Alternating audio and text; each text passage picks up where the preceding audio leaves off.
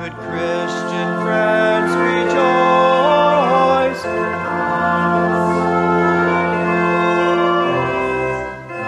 The following is a recording of the Reverend Rainey Denkel at St. Paul's Episcopal Church in downtown Richmond, Virginia on December 25th, Christmas Day, 2019.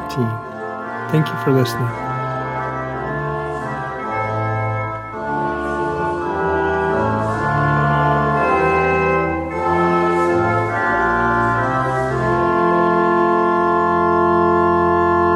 The Holy Gospel of our Lord Jesus Christ, according to St. John.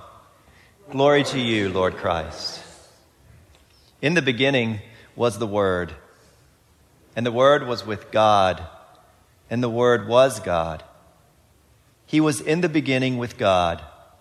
All things came into being through him, and without him, not one thing came into being. What has come into being in him was life, and the life was the light of all people. The light shines in the darkness, and the darkness did not overcome it. There was a man sent from God whose name was John. He came as a witness to testify to the light, so that all might believe through him.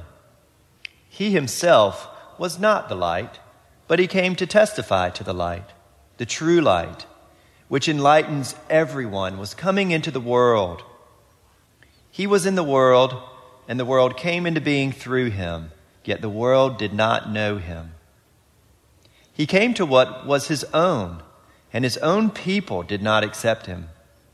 But to all who received him, who believed in his name, he gave power to become children of God, who were born not of blood or of the will of the flesh or of the will of man, but of God. And the Word became flesh and lived among us. And we have seen his glory, the glory as of a Father's only Son, full of grace and truth. The Gospel of the Lord. Praise to you, Lord Christ. May I have the grace to speak in the name of the Father, and of the Son, and of the Holy Spirit. Amen. Amen. When I was growing up here in Richmond, my parents were good friends with Ruth Ensign, an artist who worked mainly as a printmaker. Every year, her Christmas card was an original woodcut. The designs were different each time, based on some part of the biblical Christmas story, literally or figuratively. There was also a graphic detail that did not vary. Somewhere in each design, she would work in a tiny cross. When I was young, it became a game, a kind of Where's Waldo, to find the cross. Later, I began to wonder why she would include this symbol as part of her Christmas greeting. It seemed like sort of a downer. Our gospel today, the prologue to John's gospel, is all about symbolism. There are no real narratives, no mangers, no stars, no shepherds, no angels, not even a baby. Just the poetry of a creating word, light in the darkness, children adopted by God, and the glory of God made flesh. And the foreboding that we feel when the writer acknowledges that this giver of life is rejected by the very recipients of that life. That is the shadow of the cross that hangs over the picture that John paints. We've come here today to rejoice in the light. We've come through weeks of preparation, the beauty of carols and greens encouraging us on, culminating in Christmas Eve celebrations with a blaze of activity, children, song, beauty, and banquet. Perhaps today we seek a quieter but no less real celebration. And John speaks to us. Out of the darkness, light. Not the light that we manufacture by sweat and strain, but the glorious light that is given to us. The shining presence of divinity come near.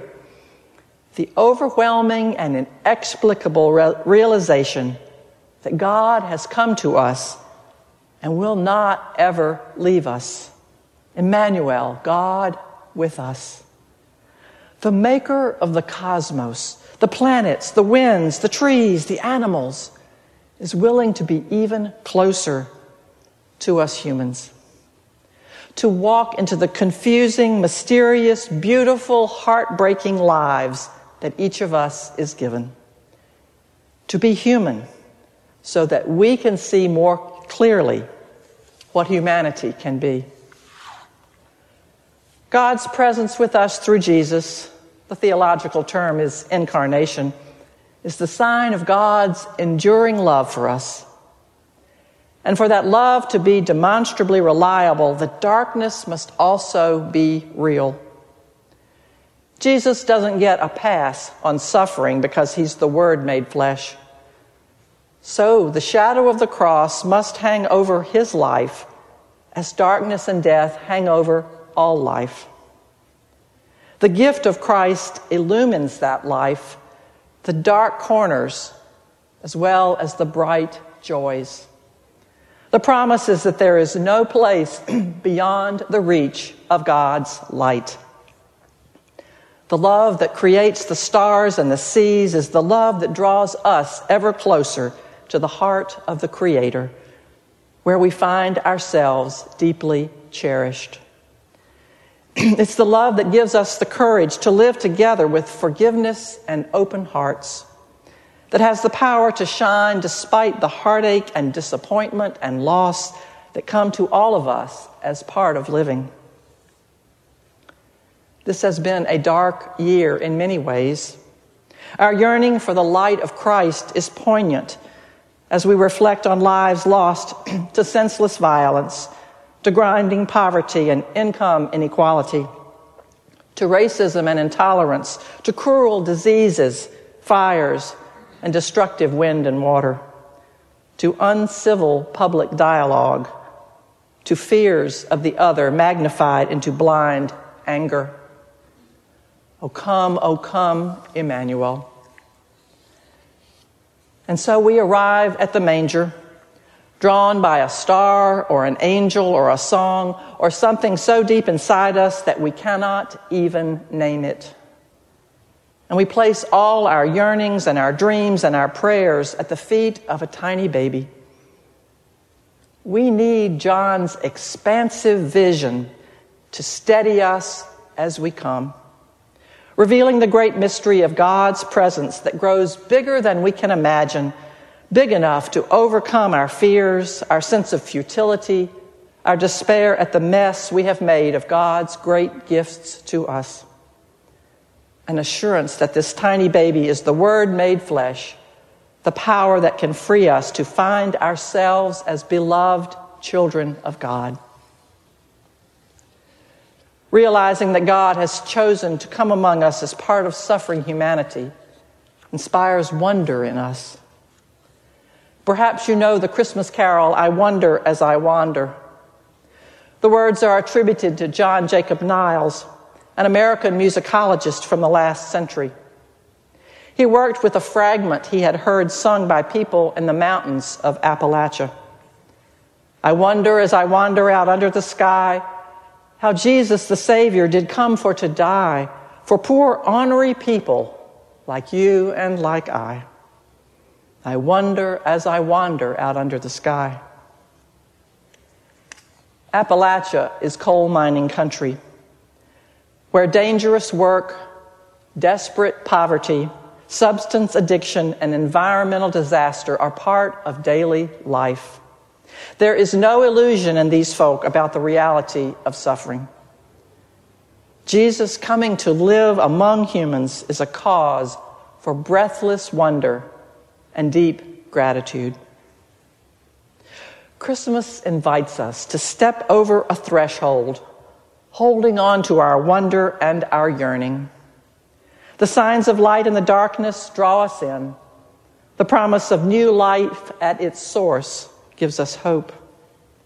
We gather to hear the familiar story, to see in each other's eyes the truth of God's love, to receive the symbols of that love in bread and wine, and to resolve to work courageously to bear that light for each other and for the world.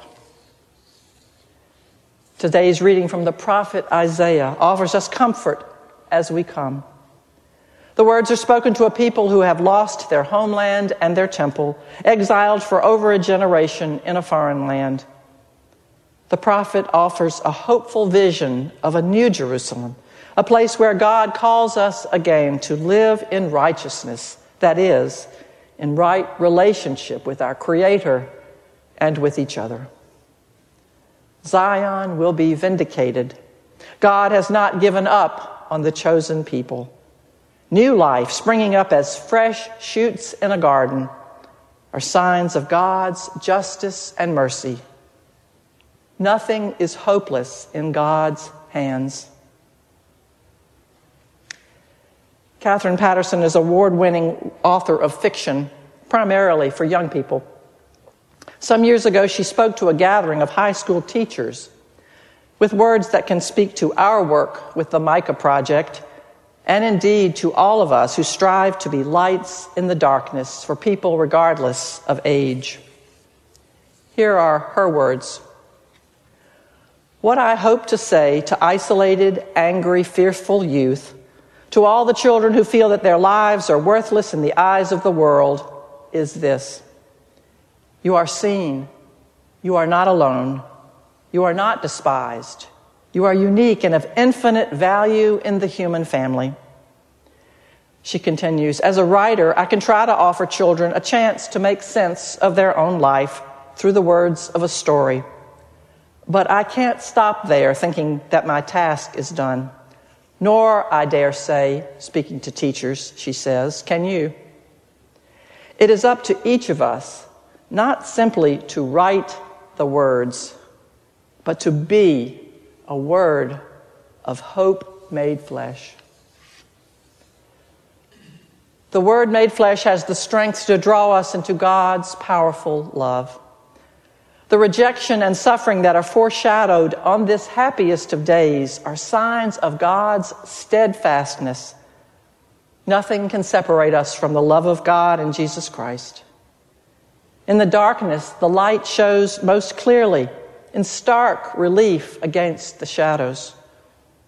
That is the precious gift we receive today. And day by day, week by week, we affirm that gift as we draw closer to God's heart and learn what it means to find our true humanity. That is the source of our joy, the light that we glimpse in our own hearts and in those around us, the light that reflects from the radiance of the Word made flesh. Joy to the world, the Lord is come. Amen.